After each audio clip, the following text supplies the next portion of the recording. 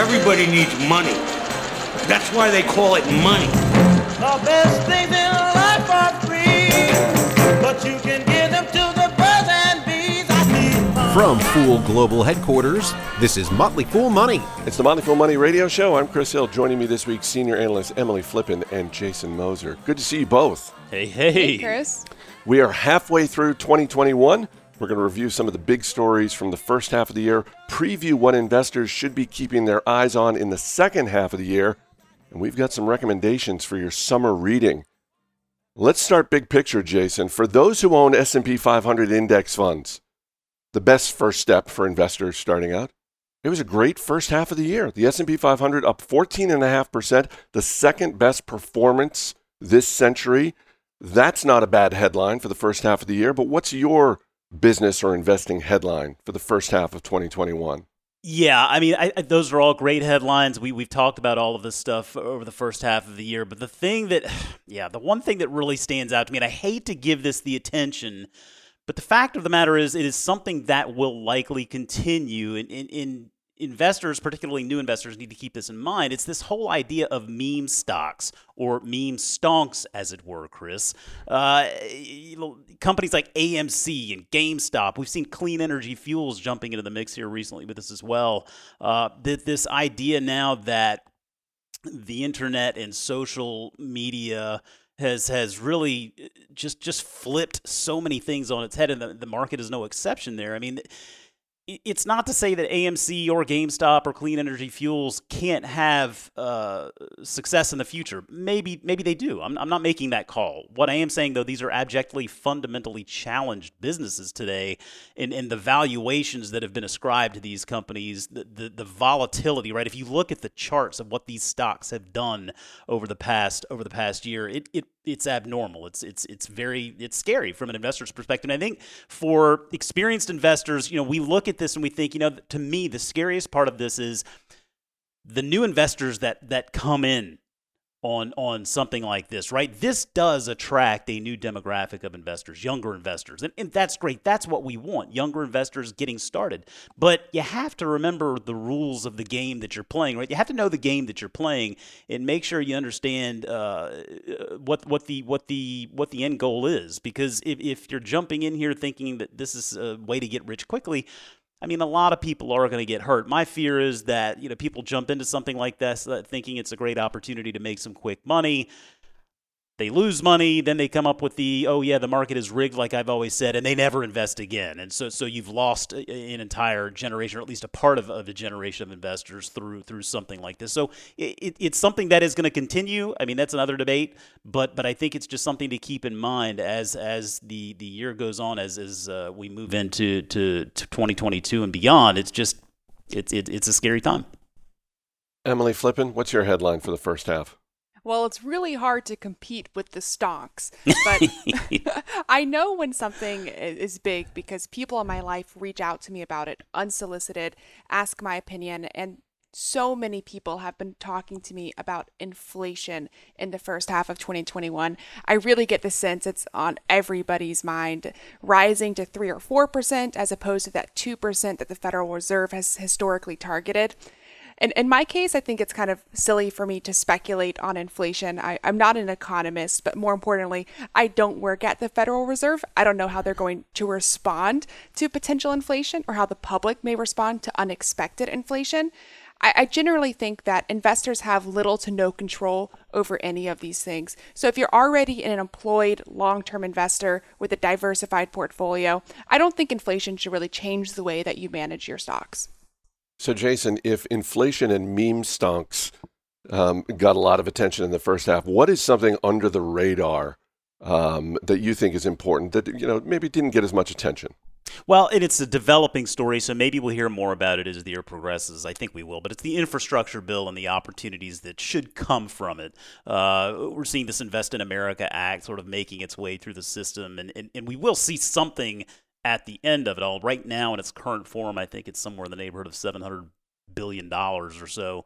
But this is as it sounds, it's investing in our infrastructure.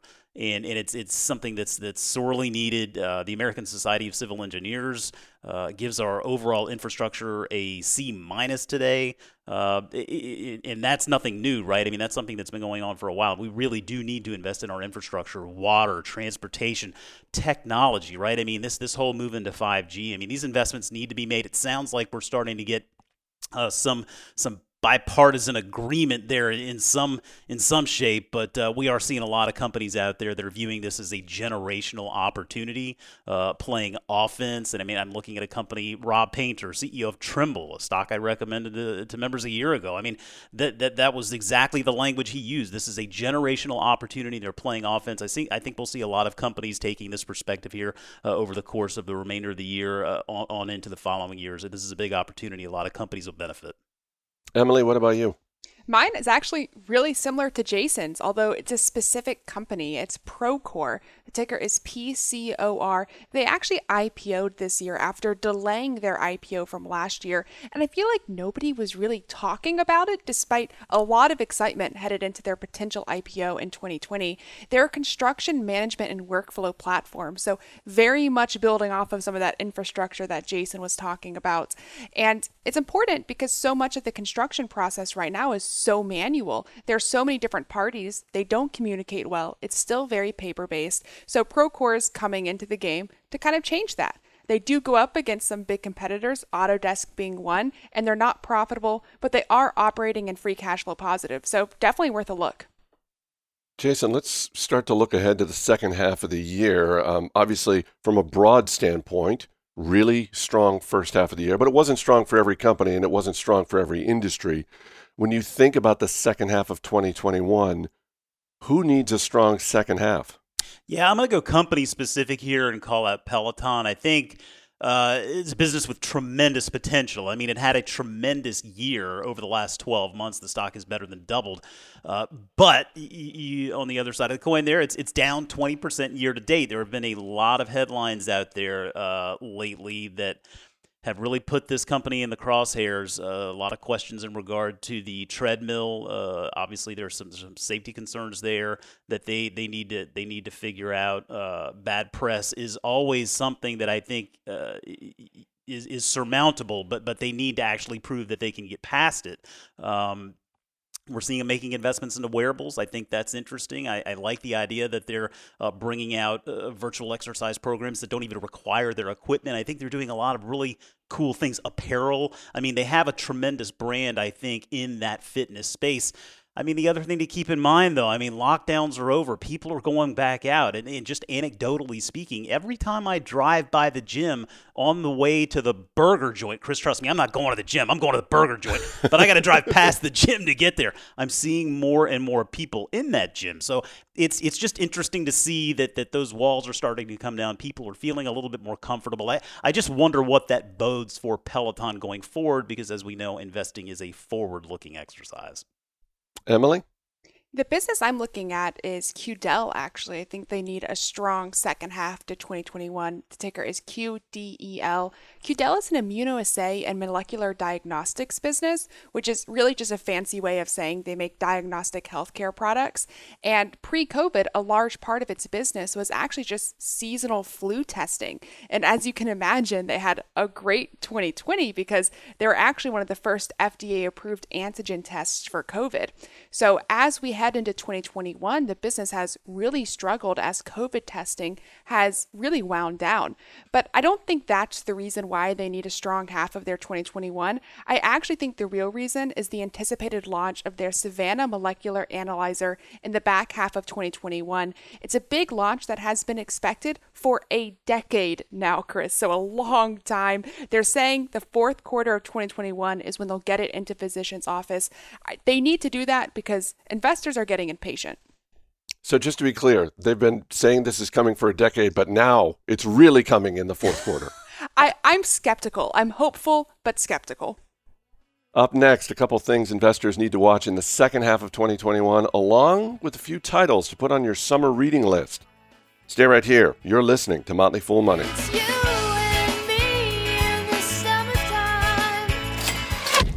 But there ain't no cure for the summertime blues. As always, people on the program may have interest in the stocks they talk about, and the Motley Fool may have formal recommendations for or against, so don't buy or sell stocks based solely on what you hear. Welcome back to Motley Fool Money. Chris Hill here with Jason Moser and Emily Flippen. Hope everyone has a safe and fun Independence Day weekend. Remember, the stock market is closed on Monday, July 5th, and you know what else July 5th is, guys? It's the 40th birthday of Saram Bukhari, one of the dozens of listeners in Cupertino, California. So happy birthday. Happy birthday indeed. Thank you for listening. We love it. Emily, you know every year in December on Motley Fool Money, we do our review show for the entire year, and we hand out CEO of the Year. Who is your early front runner for that award? I'm going to call out somebody who I think doesn't get enough attention despite running an amazing business, and that's Forrest Xiaodong Li. He's the CEO and founder of Sea Limited. Sea Limited is an amazing Southeast Asian business that is rapidly making headwinds into new markets. I believe it is the largest company in Southeast Asia right now. So Li has really led this company to a certain level of success that we haven't seen before in that region. They're the founder and owner of Garena, which has Free Fire, and Li took this gaming company, this ton of cash generated by this free-to-play mobile game, Free Fire, and turned it into an e-commerce powerhouse. It is truly becoming, some call it the Amazon of Southeast Asia, but I really think they're spreading way beyond just their locality based in Singapore, heading into markets like Brazil to compete with even the Mercado Libres of the world. So I think an underrated CEO, again, largest company coming out of Southeast Asia. So if they keep that up into 2020, second half of 2021, then I could see that being a winner at the end of the year. Jason, who's on your list?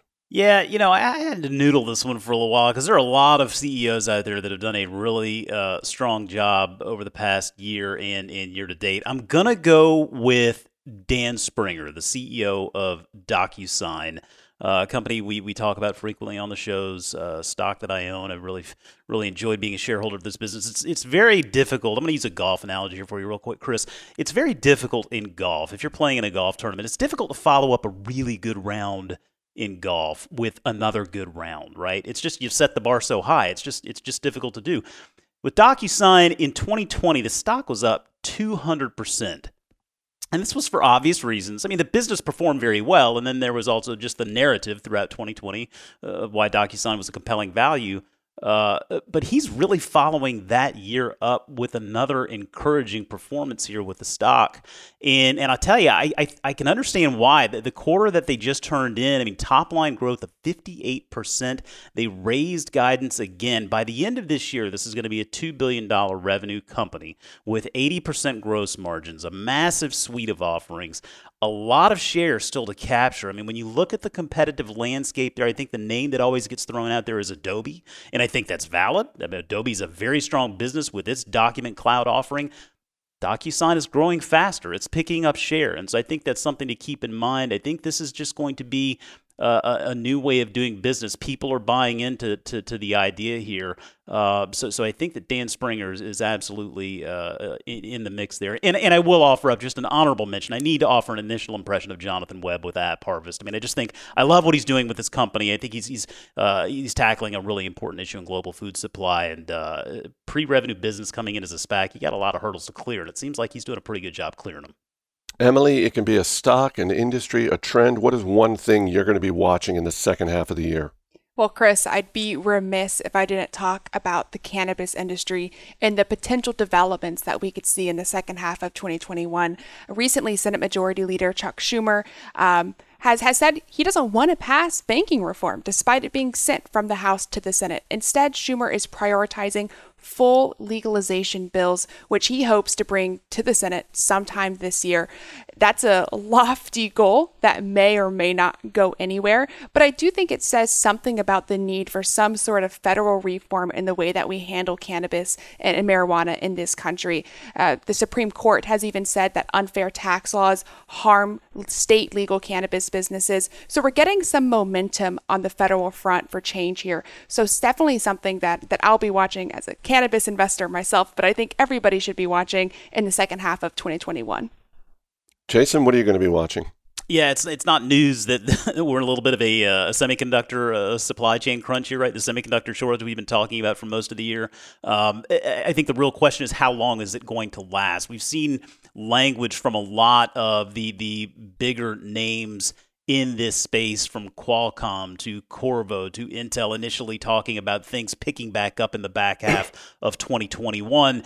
It's starting to look like this may last a little bit longer than even they assumed initially. Ford just recently came out with headlines here that Ford is going to reduce production at 8 plants, 6 of them in the U.S., starting in August, due to semiconductor shortages. This is something that's going to impact this business materially. I mean, they say they're going to lose around 50% of vehicle production just in the second quarter alone due to this. It should impact earnings by around $2.5 billion. 1.1 million units of production. I mean, that's just an automaker. You're seeing the same type of language from companies like John Deere. And then you look at the companies in this space, Intel, AMD. I mean, they are all starting to see signs that this is going to drag on a little bit longer than initially anticipated. So it'll be very interesting, I think, in the back half of this year to let's pay attention to the language on these earnings calls, because I think it'll be very enlightening. Our email address is radio@fool.com. Got an email from Eric Wallace, who writes, how about a summer reading list? I need some good finance and market books. Emily, you got a recommendation? Well, I have a bit of a cop-out recommendation because I actually haven't read this book yet, but it was recommended to me by one of my friends. It's on my reading list for what I should read next.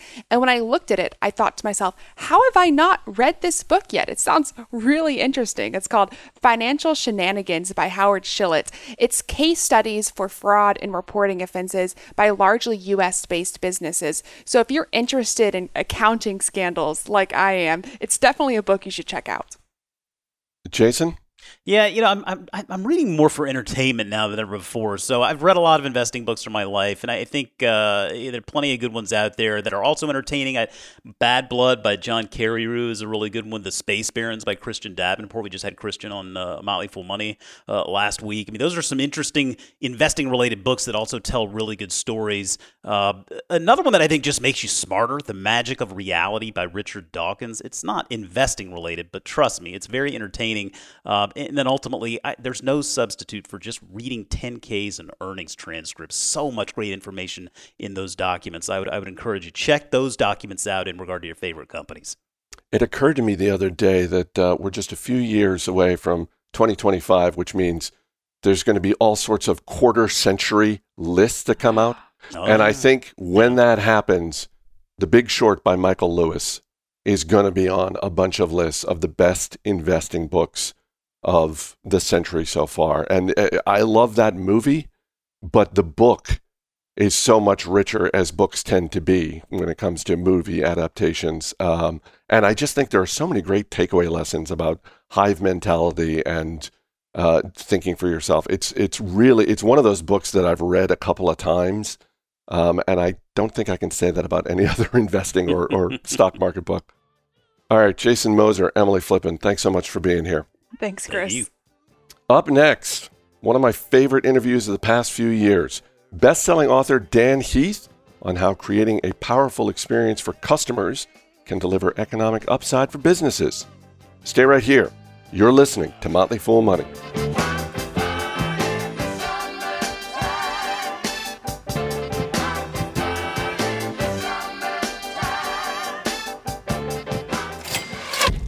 This magic moment. Welcome back to Motley Fool Money. I'm Chris Hill.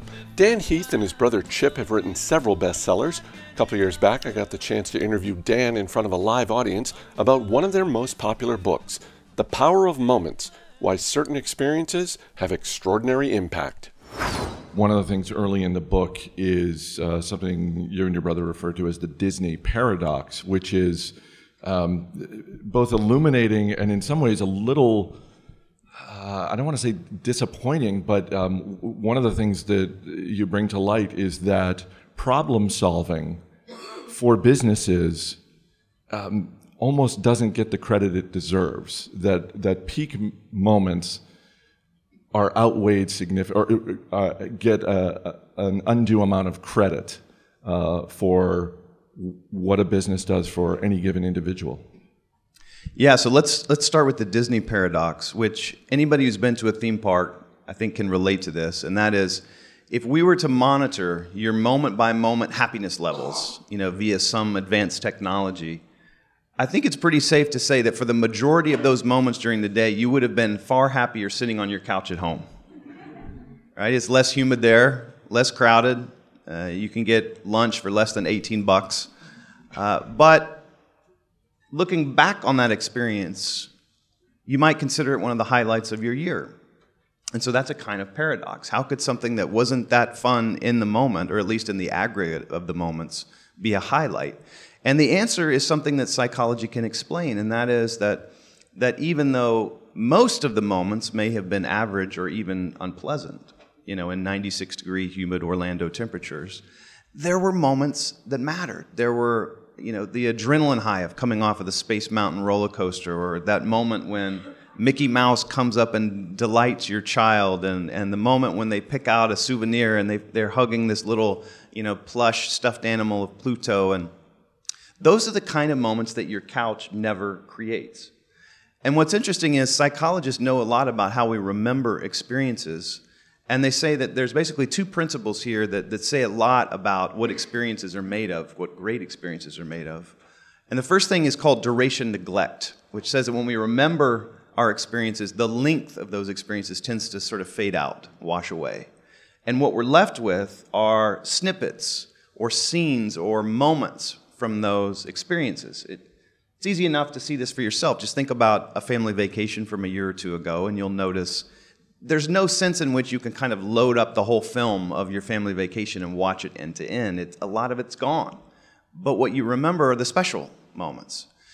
The second point from psychology is when we talk about these moments that are left, there is a logic to which moments we remember. And there are two particular kinds of moments that we disproportionately recall. One of them is called the peak of the experience, which in a positive experience is the most positive moment. That's the Space Mountain moment. That's the cute Mickey Mouse encounter. And then there's the ending, the peak and the ending. And so this tells us a lot about being in the business of providing experiences to other people, whether that's our customers, the patients that we take care of, the students we serve, even our own kids. And part of what it says is that we may have the wrong mental model about what a great experience is made of. Because in a lot of situations, our instinct is to make an experience better. You go and survey people about it. You look at what they're complaining about, and then you fix those problems. Right? It makes sense. That's how you make something better. You fix the problems. But fixing problems doesn't make people happy. Fixing problems whelms people. Not overwhelms, not underwhelms, just whelms. So think about it. If you're driving down the road, you go 3 miles of highway without hitting a single pothole. You're not giddy about that. You're whelmed. Your cable TV functions exactly as it's supposed to for a full month. You're not going to look back nostalgically on that a year later. Remember that month? You're just whelmed. And whelmed is pretty good. I don't mean to belittle whelmed. Whelmed means that people basically got what they expected. The alternative to whelmed is angry or frustrated or disappointed.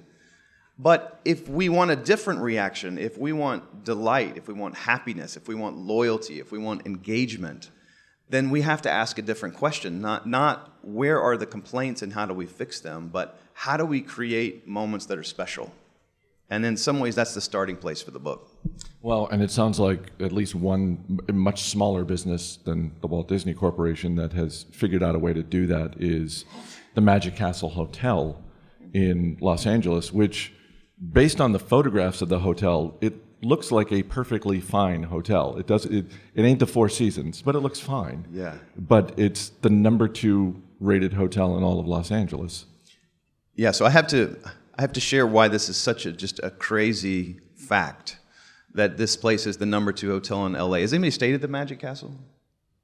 Nobody? Okay, let me just sort of paint a mental picture. Whatever is in your head right now when I say the Magic Castle Hotel could not be further from the truth. It's not a castle. It is neither a castle nor particularly magical looking. Yeah. And even the word hotel is a bit of a stretch. This place is, it's actually a 1950s apartment complex, 2-story, that was turned into what effectively is a motel, painted bright yellow, totally unremarkable. It looks like a clean budget motel.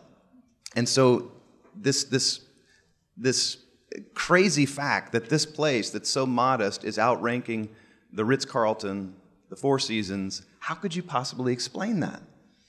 And what we reveal in the book is that the Magic Castle has developed this capacity, this knack for creating the big moments that matter.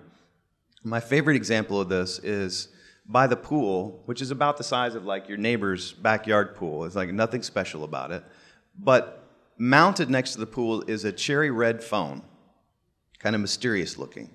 And if you pick it up, hold the handset to your ear, someone answers, "Popsicle hotline, may I help you?" And they will bring out cherry and grape and orange popsicles delivered to you poolside on a silver tray by someone wearing white gloves like an English butler, all for free. There is a snack menu that allows you to order Cracker Jacks and Sour Patch Kids and Reese's and root beer and cream soda, all for free, just for asking. In fact, the only thing that you have to pay for, ironically, is bottled water. It's like they're running a reverse nutrition program there. And I saw some kids making use of this, and the smiles on their faces were just priceless. It was like their parents probably spent a couple of grand doing a family vacation, and the thing that they're going to come back and tell their friends about is the free snack menu. And on it goes. There's a board game menu and a movie menu, and you can drop off your laundry, and they'll wash and fold it for you. There's magicians doing tricks in the lobby. And so all the things that they're paying attention to are the moments that people will cherish, the moments that people will tell other people about. And when you start to hear that focus, you can empathize. You can understand how people might actually rate this place the number 2 hotel in LA. And you know what number 3 is? The Four Seasons Beverly Hills. You know it must kill those people to lose to the man. They're angry. It's interesting because there are things like that that you write about in the book, and then there are sort of larger public companies like VF Corp and Southwest Airlines who have figured out ways to create moments either for their employees or for their customers, and in both cases, they end up resulting just on the bottom line and in hundreds of millions, if not billions of dollars in revenue that they're creating. And in a way, for me, the more surprising one is Southwest Airlines and just sort of the charming way that the flight attendants greet you and make their announcements. Because I, as a regular customer of Southwest, that always struck me as just a nice little fun thing. And it never even occurred to me that there was a significant economic upside for Southwest Airlines that they were doing that. Yeah, it's fascinating. So how many of you have flown on Southwest, like in the last year? How many of you have heard one of their kind of cheeky flight safety announcements? So like you, I always thought of this as just, this is Southwest personality coming out. It turns out there's actually a pretty strong tradition of funny flight safety announcements at Southwest, to the point where at headquarters there's a wall that enshrines some of the best lines they've created. Like one of my favorites is, put the oxygen mask first on yourself and then on your child. If you're traveling with more than one child, pay attention to who has the greater earning potential. Sort of like cynical parenting humor.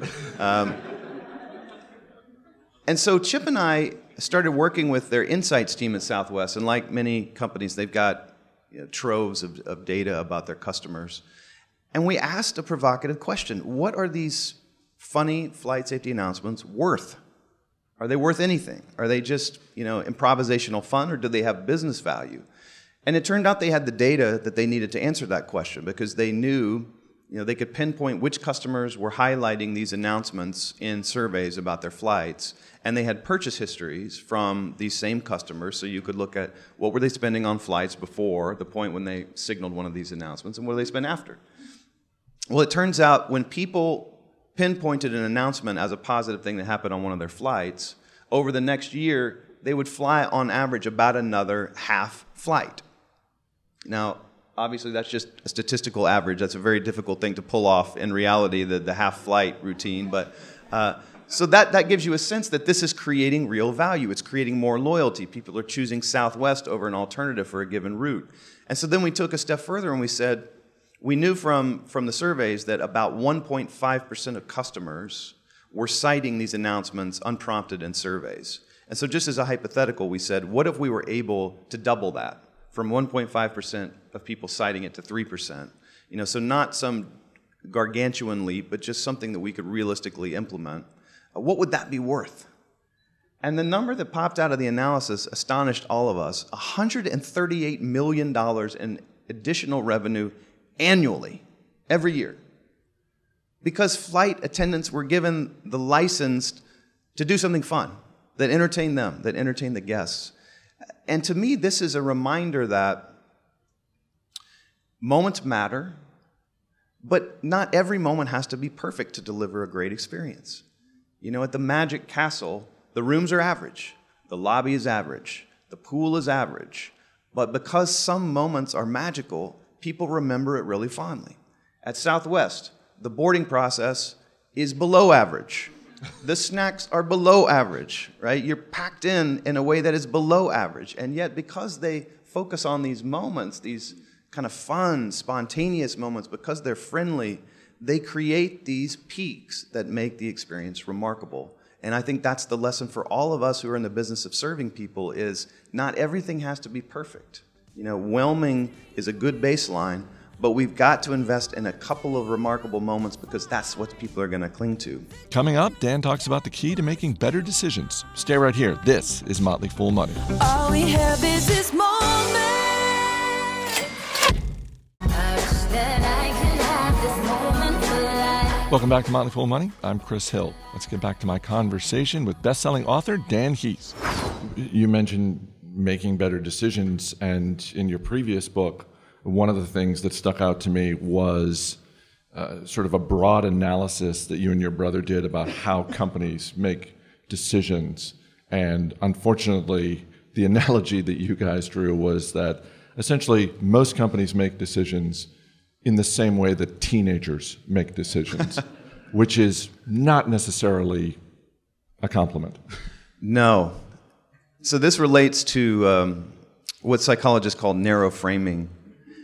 And the research is just very eye-opening on this. And I think we can all relate to this from our own experience in life, that what people tend to do when they make decisions is they tend to put blinders on and obsess about a single option that's on the table. We call this a whether or not decision.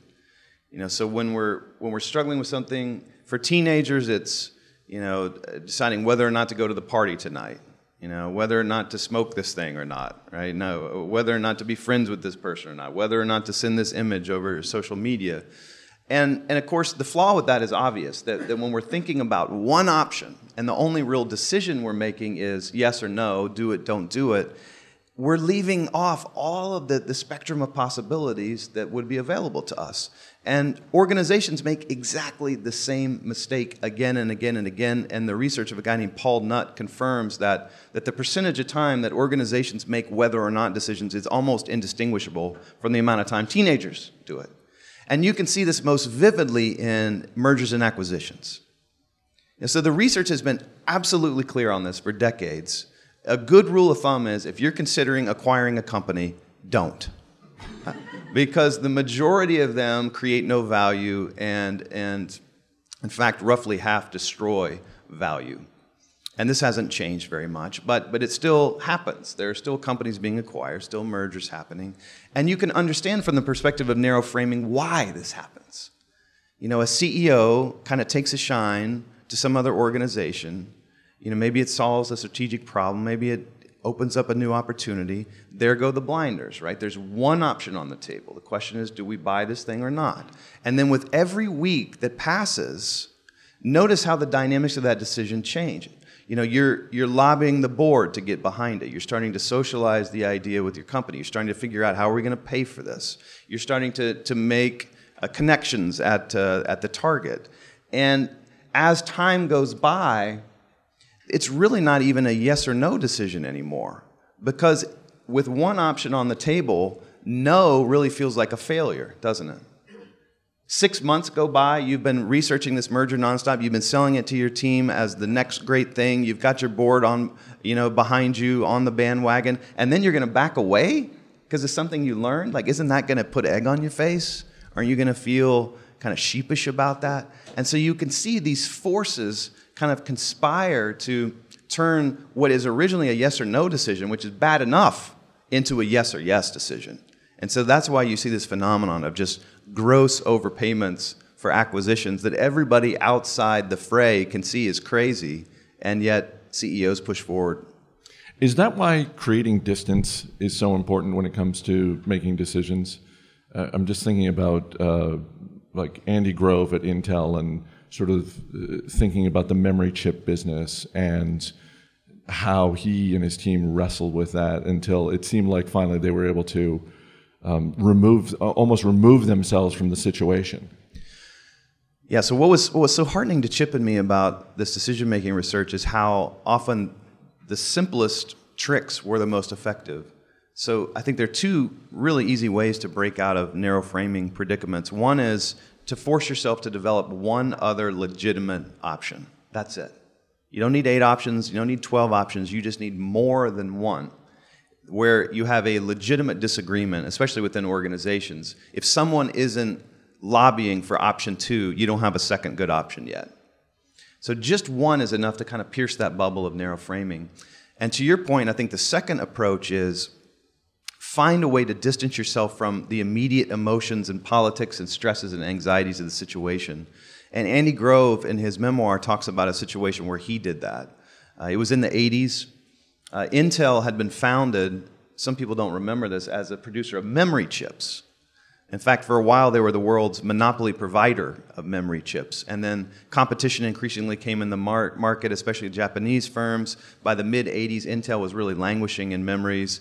It wasn't that profitable anymore. Share was shrinking. But meanwhile, they had created the second line of microprocessors, and IBM selected Intel's microprocessor to be the brains of the first PC. And so they had this kind of small but exciting product in the microprocessor and this legacy big business that was sliding in the memory chips. And the question was, what do we do about memory? Do we try to leapfrog the Japanese competition? Do we cede the mainstream of the market to them and pick off specialty markets that are higher margin? Do we get out of the market altogether? And he said that at a certain point, he walked over to the window and he saw in the distance this Ferris wheel rotating, and it just struck a chord in him. It felt symbolic of this kind of nonstop debate that had been going on. And he turned to Gordon Moore of Moore's Law fame, and he said, Gordon, if we were replaced and our successors came in here to take our jobs, what do you think they would do about the memory business? And he said that Gordon Moore replied without hesitation, oh, they would get us out of the memory business for sure. And so Andy Grove said, well, Gordon, shouldn't we just go down to the lobby, walk out the front door, turn around, come back in, and just do it ourselves? And that was the moment that broke the logjam. And what's amazing to me about that is just think of the ROI for this question that he asked. I mean, this was one of the most important strategic decisions that Intel made in that entire decade. The book is The Power of Moments, Why Certain Experiences Have Extraordinary Impact. It is available everywhere. That's going to do it for this edition of Motley Fool Money. Our engineer is Steve Broido. Our producer is Matt Greer. I'm Chris Hill. Thanks for listening. We'll see you next week.